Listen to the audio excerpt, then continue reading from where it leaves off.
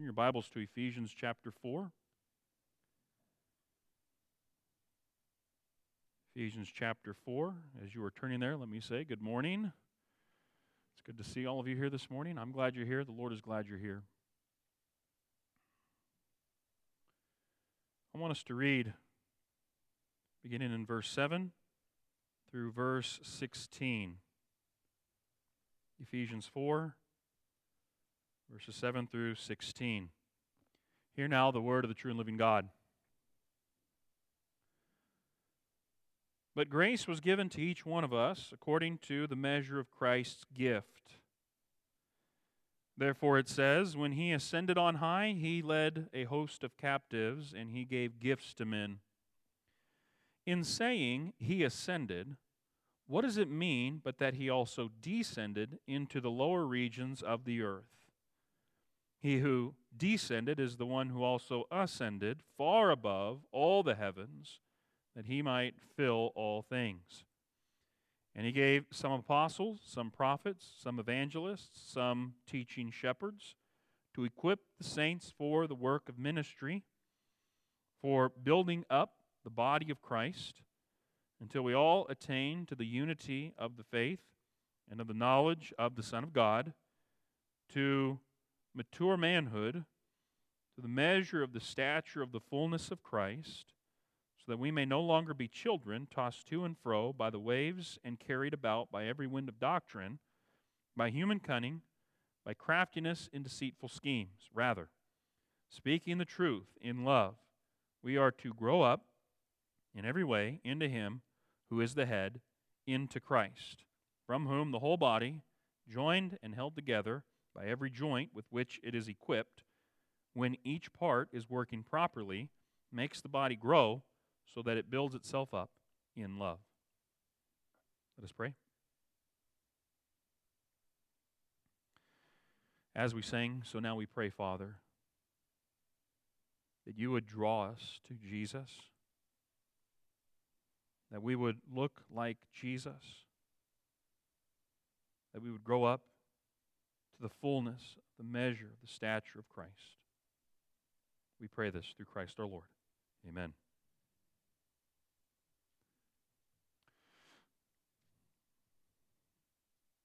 When a child is born,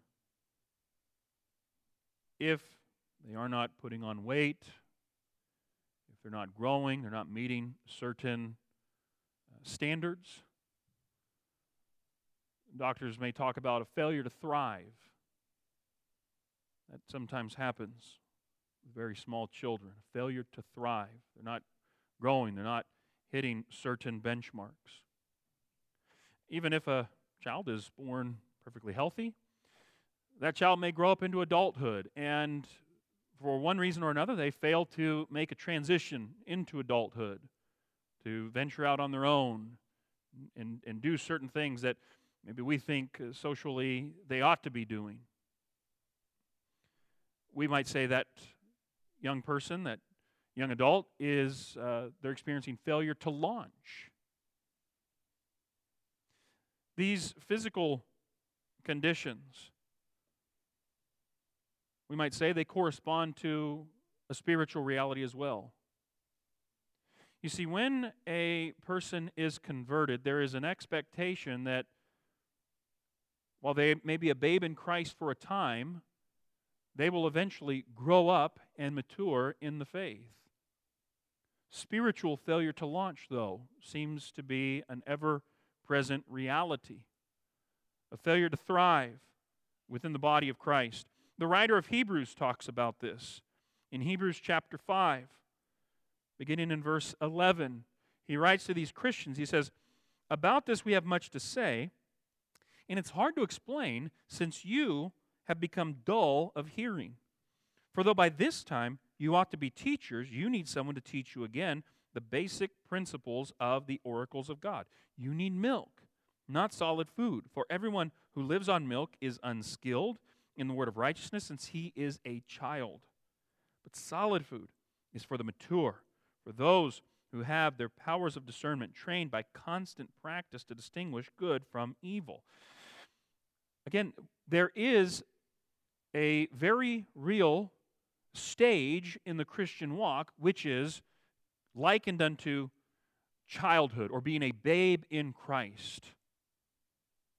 That is normal for a time. The expectation is the longer you're a Christian, you will grow up in the faith and become skilled and mature in the faith. Paul is writing here to these Christians in Ephesians chapter 4, and he is making similar statements about growing up and maturing in the faith. But when Christians do not mature, and when they do not grow, that is a spiritual failure to thrive. And that cannot be allowed to continue. The writer of Hebrews calls it out. You should be by this time. So apparently there's been enough time for these Christians to grow from being infants in the faith, needing milk, to maturity where they can stomach the solid food. But they're not there. Here in Ephesians 4, Paul provides us with the framework that allows and enables the church to grow as it ought. It involves grace, even the grace of Christ. And it also includes a number of other aspects that are rooted in the gifts that Christ gives to his church, his body. You see, Christ does give gifts to his church, but they're given for the explicit purpose of maturing and growing the body. I think one of the greatest tragedies, we talked last week about commonly tolerated sins. Paul is going to address a number of commonly tolerated sins. One commonly tolerated sin that exists from time to time within the church is immaturity.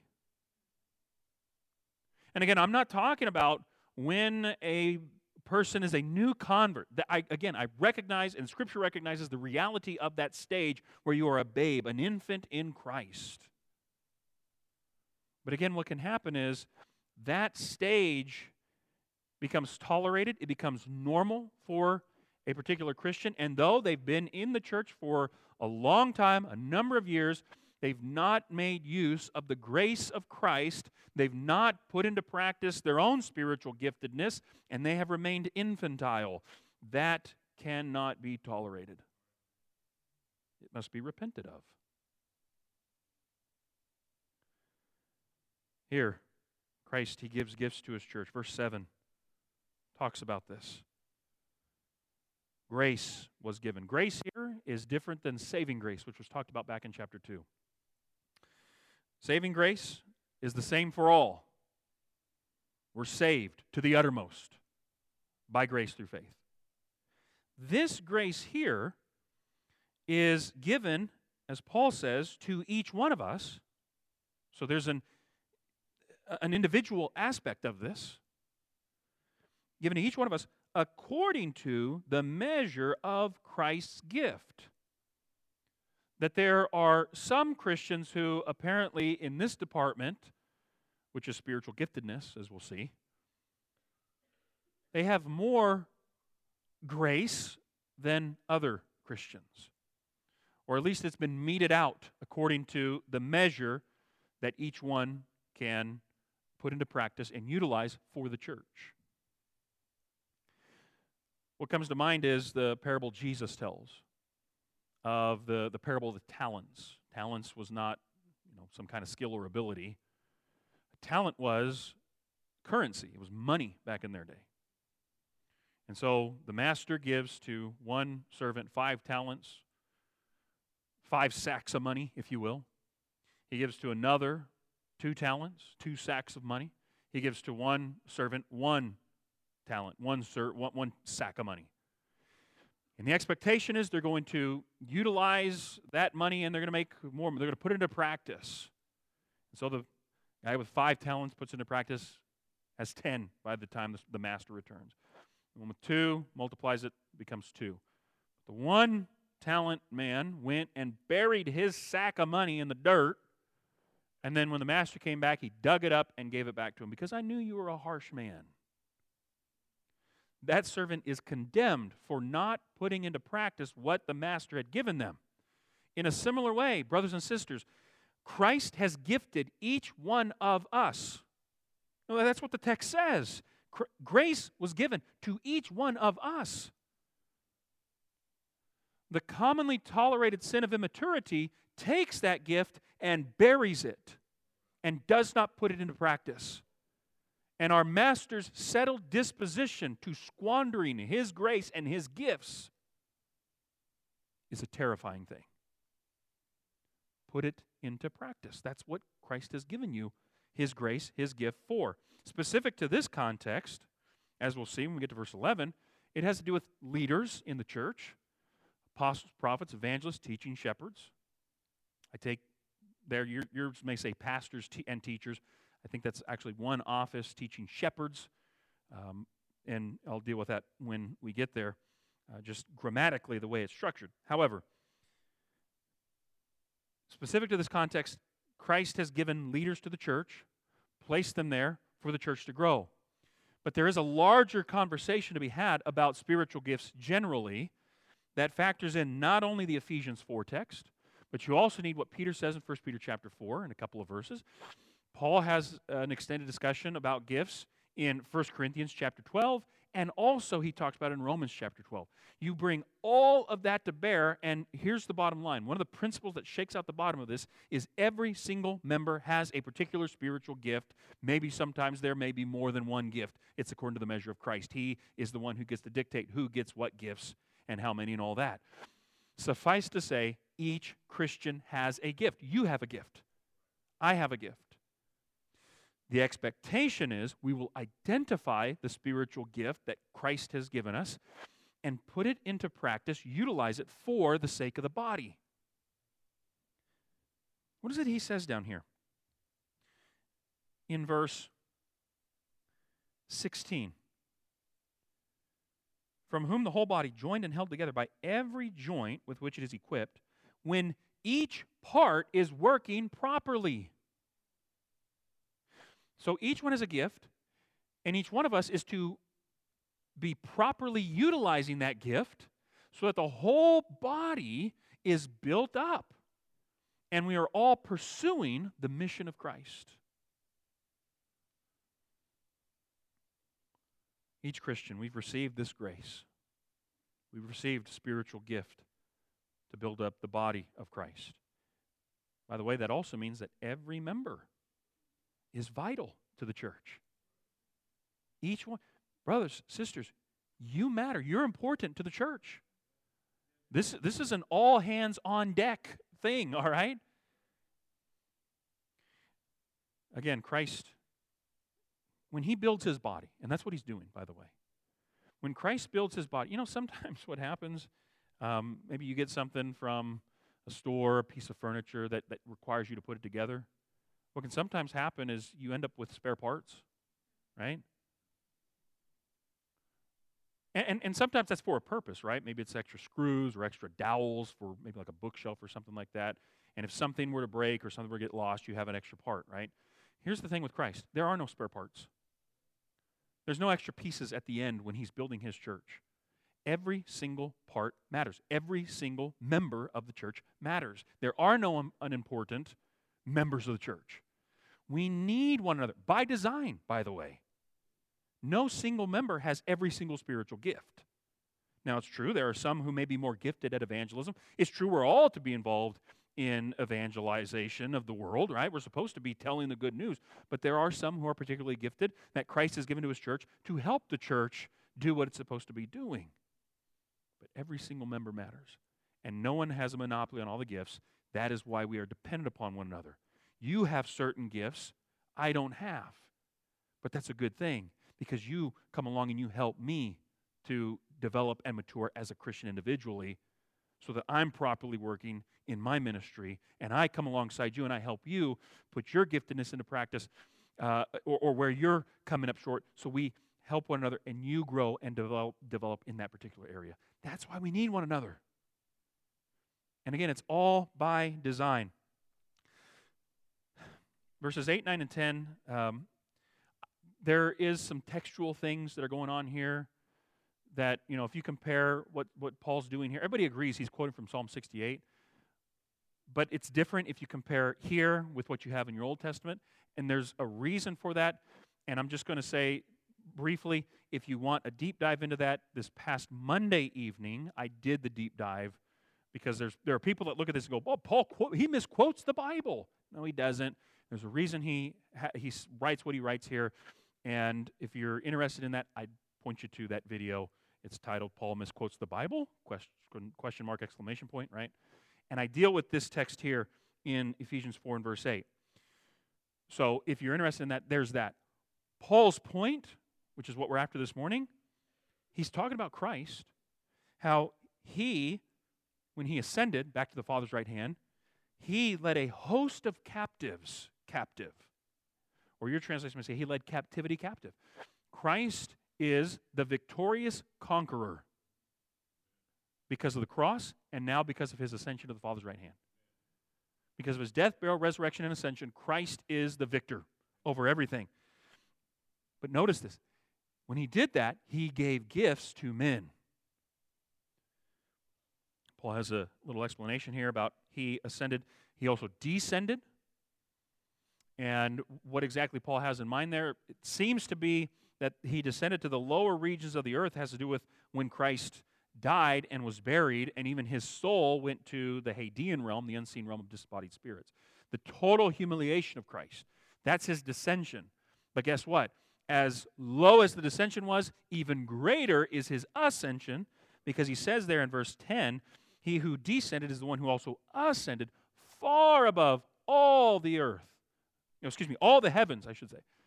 He's far above all the heavens, which is language reminiscent of chapter 1, where Christ is superior to every power, dominion, principality, all those things, the powers of the air, every name that can be named. Remember, we talked about Christ is greater than all of them.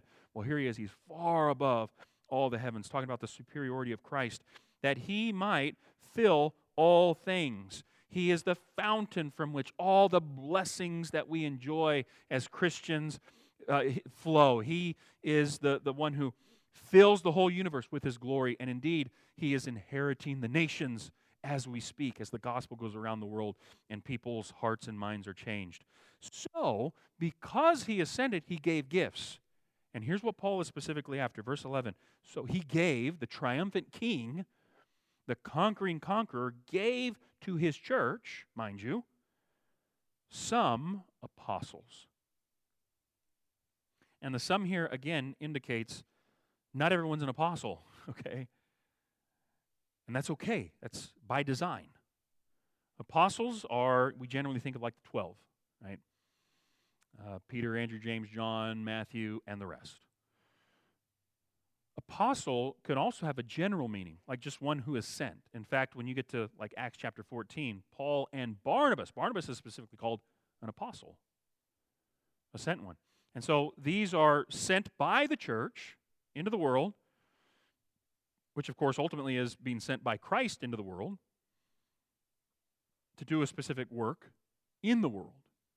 And that is usually tied to establishing churches, building churches, establishing leadership within those churches. But also, not only apostles, but some prophets. Typically when we think of prophets, we think of foretellers of the future. And you do get that sometimes in the New Testament. For example, Agabus is a prophet who predicts the coming famine in the land. And also the prophet who predicts that Paul will be taken prisoner when he goes to Jerusalem. But it's not just foretelling of the future. Prophets also have the obligation of forthtelling the Word of God, speaking forth the Word of God. And certainly that's, at least again in that sense, that this office can still exist in the church today in that capacity, where the Word of God is taken and expounded, kind of like what we're doing right now, okay? Then there are evangelists, good news tellers. Christ gave some evangelists to his church. It's true, as I mentioned, all Christians are to be involved in evangelism at one level or another, of sharing the gospel with others. We're told in Acts chapter 8 and verse 4 that when the church is exploded out of Jerusalem, it went everywhere, the church went everywhere preaching the gospel. But there are some who are especially gifted for this and are placed within the church to help build us up in being equipped and pursuing works of ministry and those sorts of things, as we'll see. And then some, again, pastors and teachers. Pastors, by the way, that comes to us via the New International Version. This is the only place where this term is translated pastor, even though it shows up elsewhere. This is why I prefer the term teaching shepherd, because shepherd, that's what the word means. It points to the office, say, of like an elder that we have in our congregation. They are shepherds in that capacity. But here are teaching shepherds, and I do believe they're connected because of the way Paul has written this. And you even see it in English. He gave the apostles, the prophets, the evangelists, the shepherds, and teachers.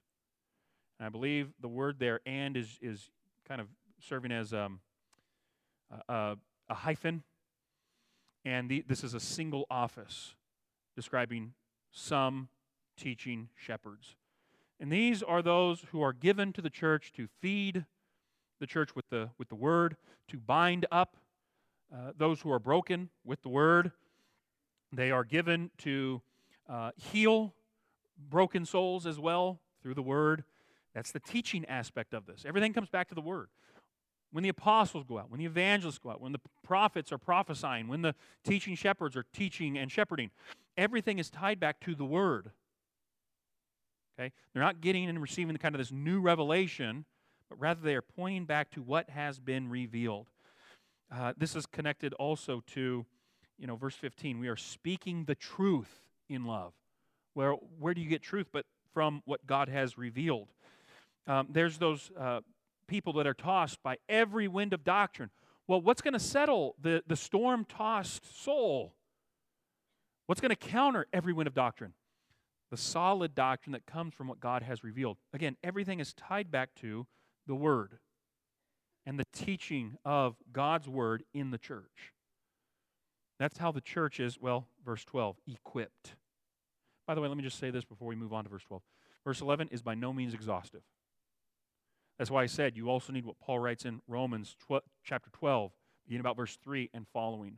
What he writes in 1 Corinthians chapter 12 is an extended conversation about giftedness that actually runs over into chapter 13 and into chapter 14.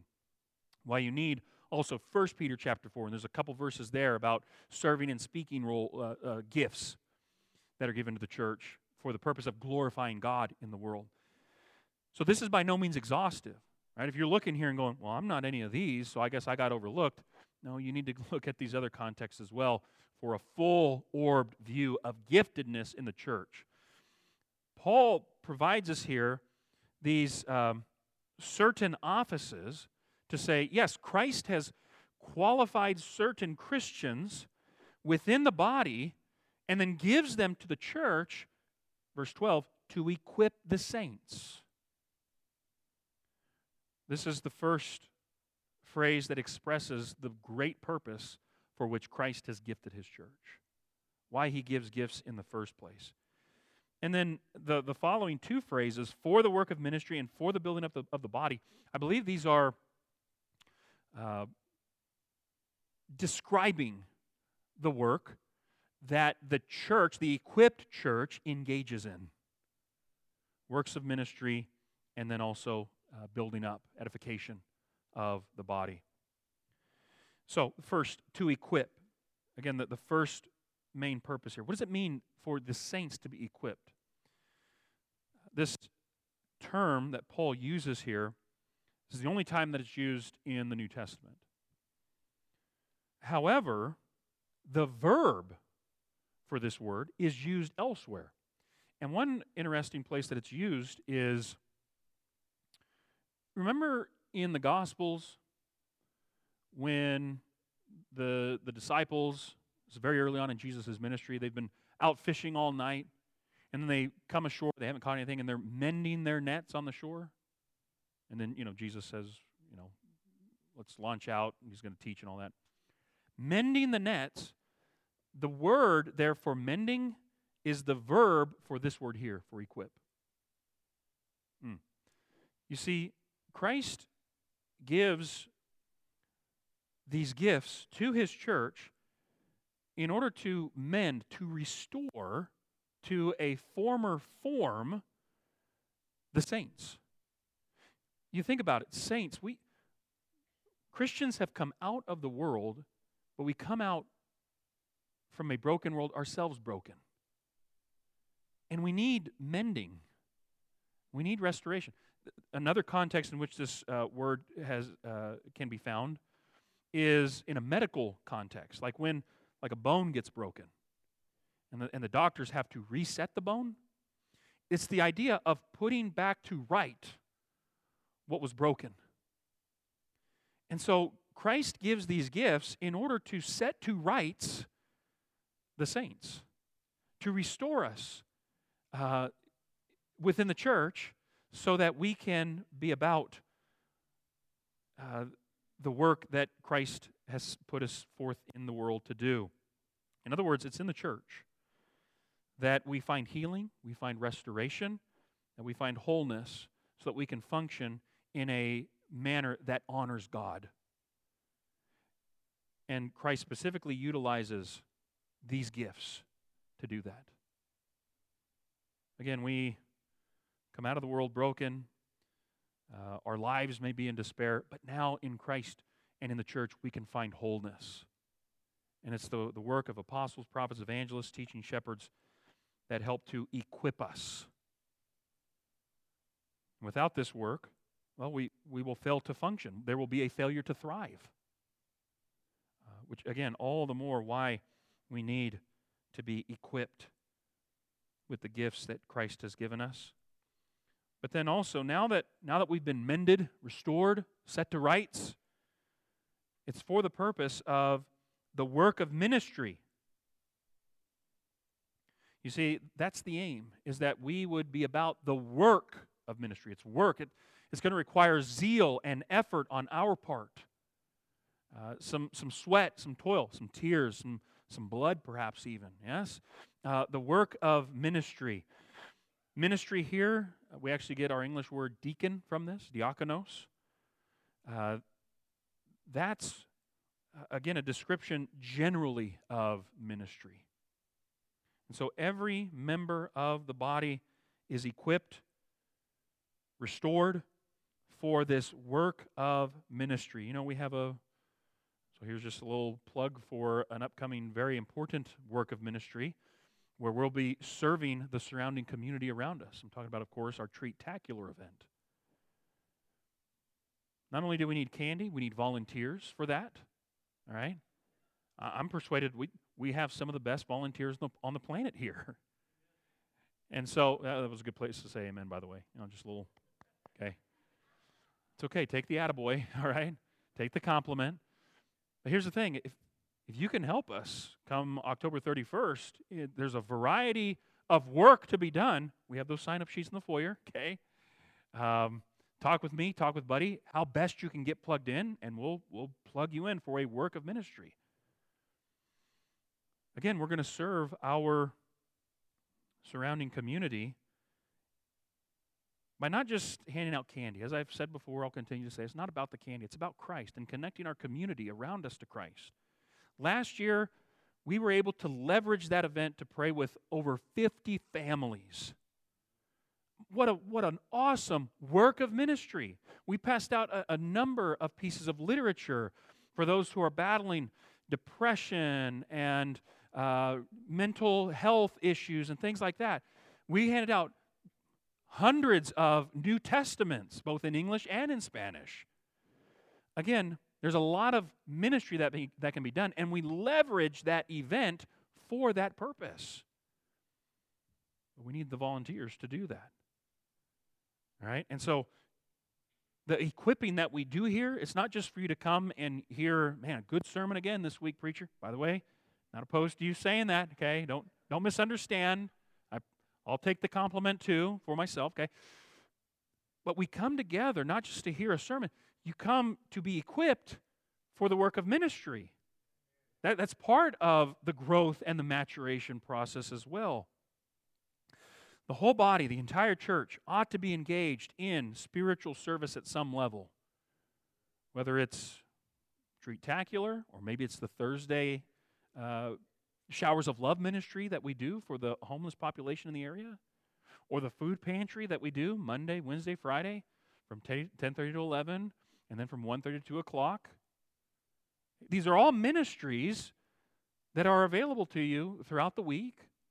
Or maybe it's not something that we, officially, part of the under the Davis Park Church of Christ banner that we do on a regular basis. Maybe it is, impacting the community by sharing the gospel with neighbors and friends, or maybe your thing is passing out tracts, or maybe it's going and visiting those who need comfort in time of sickness or bereavement or something like that. So again, there's the formal level of ministry, and then there's the informal stuff that I know sometimes gets overlooked. But I know it goes on. I hear about it through various avenues, things like that, and that's awesome. Whatever task Christ has put before you. What we do here Sunday mornings, Wednesday evenings, the teaching ministry of the church is designed to help equip you for that and for building up the body of Christ. Here's edification. It's very interesting. Building, that was an architectural term. And of course, body, that's an organic term, right? We know about a body, but a building, that architecture, Paul, again, he does this often. He smashes together the ideas and has no problem doing that. And so the body is built up. But there are a few levels at which the body is built. There is the quantitative aspect, qualitative aspect, and then there's structural growth. What do I mean by that? First, quantitative growth. This is probably the growth that we're most familiar with. This is numeric increase. As people come into the church, people are added to our number. That is quantitative growth. That takes place, again, through our evangelistic efforts in the church. This kind of growth is the fulfillment of the first half of the Great Commission. Go, make disciples, baptizing them in the name of the Father, Son, and Holy Spirit. That's the quantitative growth. Probably the growth that we're most familiar with, but it's not the only kind of growth. You see, there's also, as I mentioned, qualitative growth. What do I mean by qualitative? This is, again, moving those new converts toward full spiritual maturity. This is the fulfillment of the second half of the Great Commission. And teaching them to observe all things I've commanded you. That's the quality of the disciple. I'm going to say it now before I forget, because there's a chance I could forget. Let me ask this. What is the goal, what is the purpose of the Christian life? You hear that question, and maybe you think, well, I mean, it's ultimately go to heaven. True, yes. But specifically, the Christian life, what is the goal of from when you are baptized to when you die? What's the goal? What's the purpose there? Right? The purpose, it's found right here in verse 13.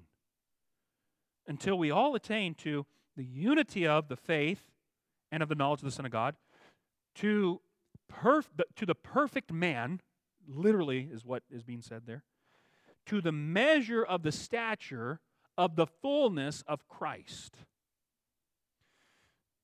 The purpose, the goal of the Christian life is to look like, to be conformed to the image of Christ.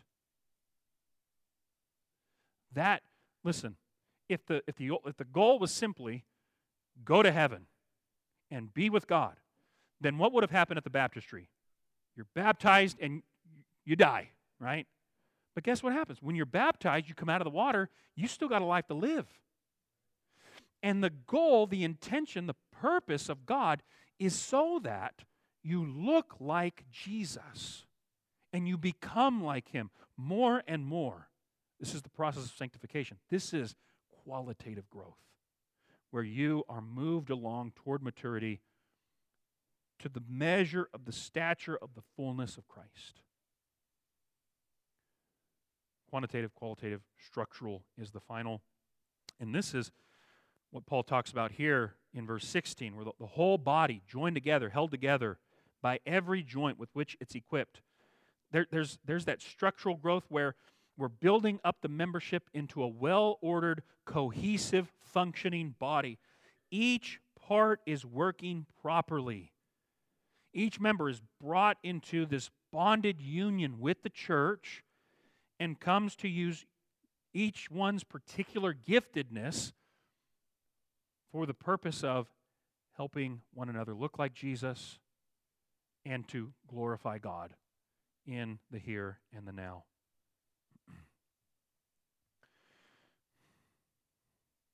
Again, so much more here. We'll have to pick this up next time because our time has very quickly slipped away.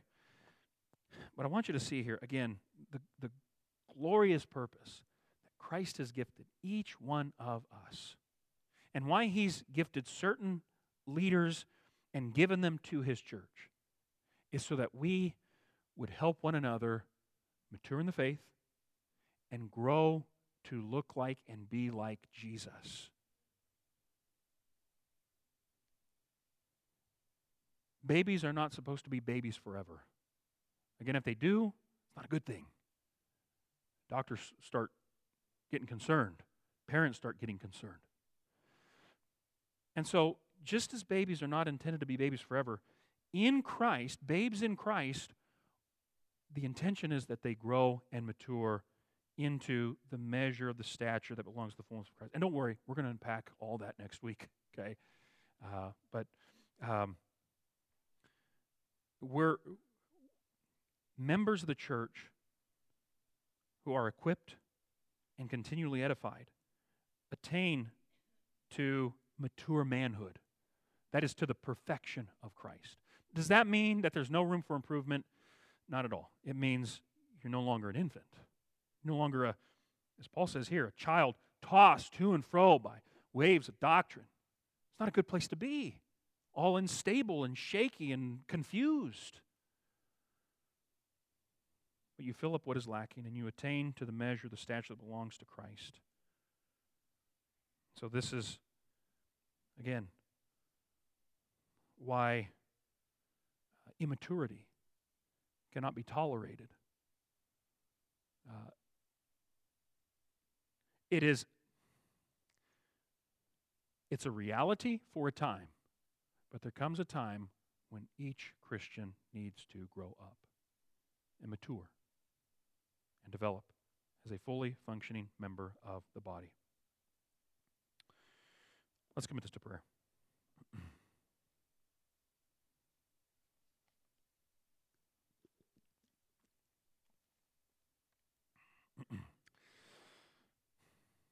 Father God, I pray for each one of us